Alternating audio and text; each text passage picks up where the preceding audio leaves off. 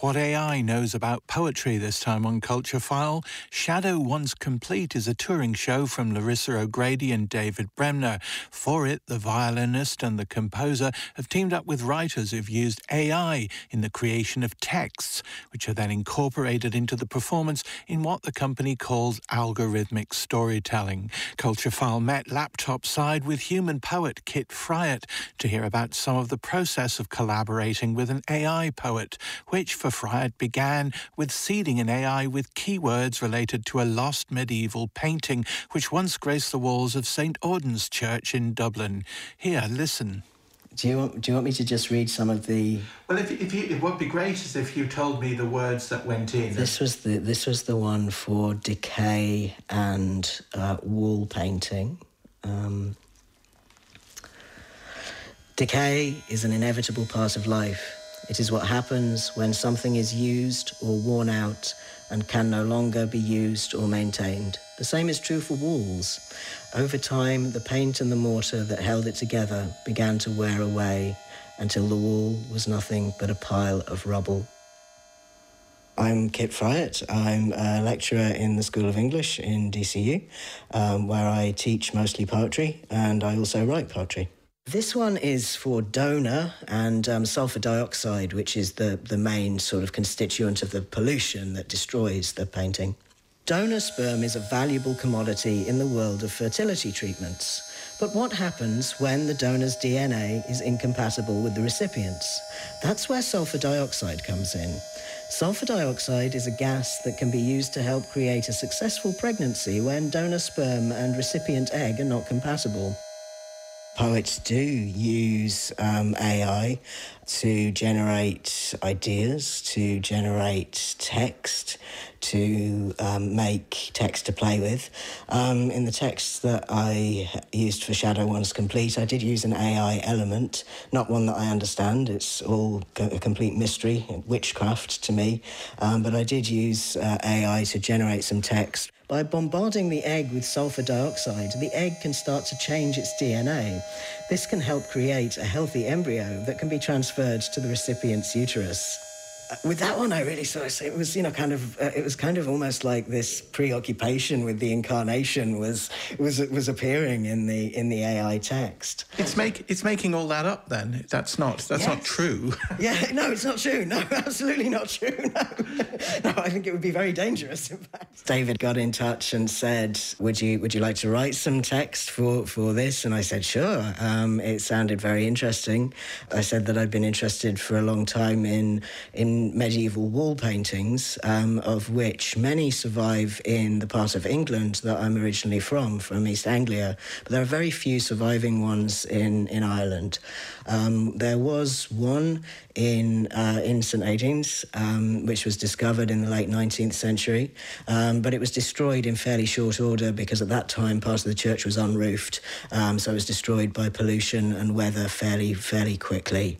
I used a storytelling AI where you could plug in just a couple of words and this would give you a piece of narrative, a piece of story text.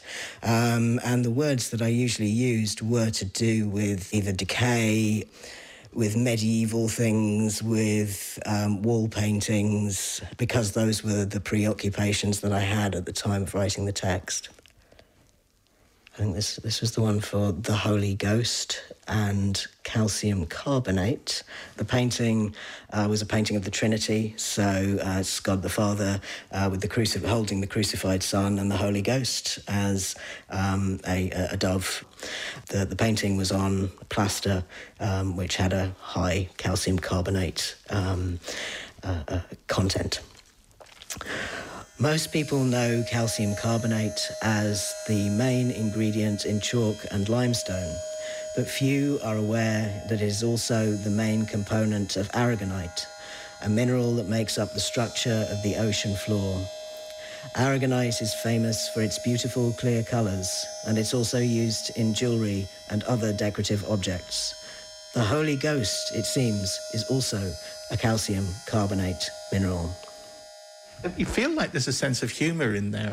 Yes, I think so, yes. How exactly does your text work with the music? What's the relationship between what we're hearing and what we're seeing?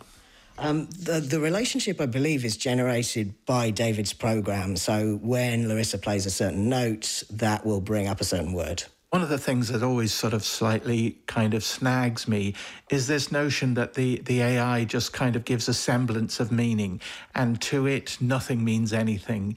And so words don't mean anything other than a collection of characters and the pattern in their characters. But actually, not just in sound poetry, but in poetry where the typographical elements are very important, that's not a completely alien idea. Absolutely. I think there are several strands there. You mentioned sound poetry, you mentioned forms of visual poetry, which sort of dismantle words and treat words as kind of these kind of material building blocks rather than just sort of communication or transparent communication devices.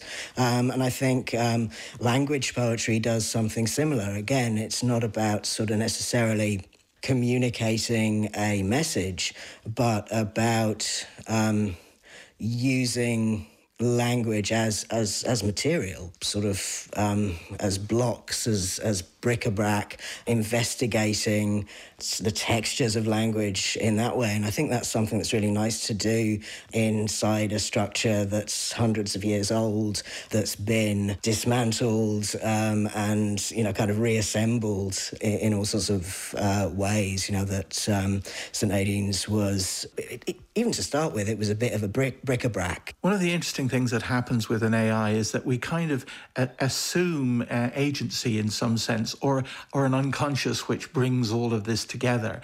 When you meet what the AI creates, do you feel that there's a subject there that you're meeting? Yes, I think so. Again, it's this sort of compulsion to make patterns, to find meaning. We're such desperately meaning-making creatures. I think we're sort of projecting our own selfhood onto something which has none. It's kind of looking in the mirror, and the patterns that we see are actually those of our own preoccupations being reflected back at us. Kit Fryatt there on his machine collaboration for Shadow Once Complete, which you can see/hear at St. Auden's Church, Dublin, on Sunday at 6 p.m. and at the National Print Museum on March 30th. Tickets from Eventbrite.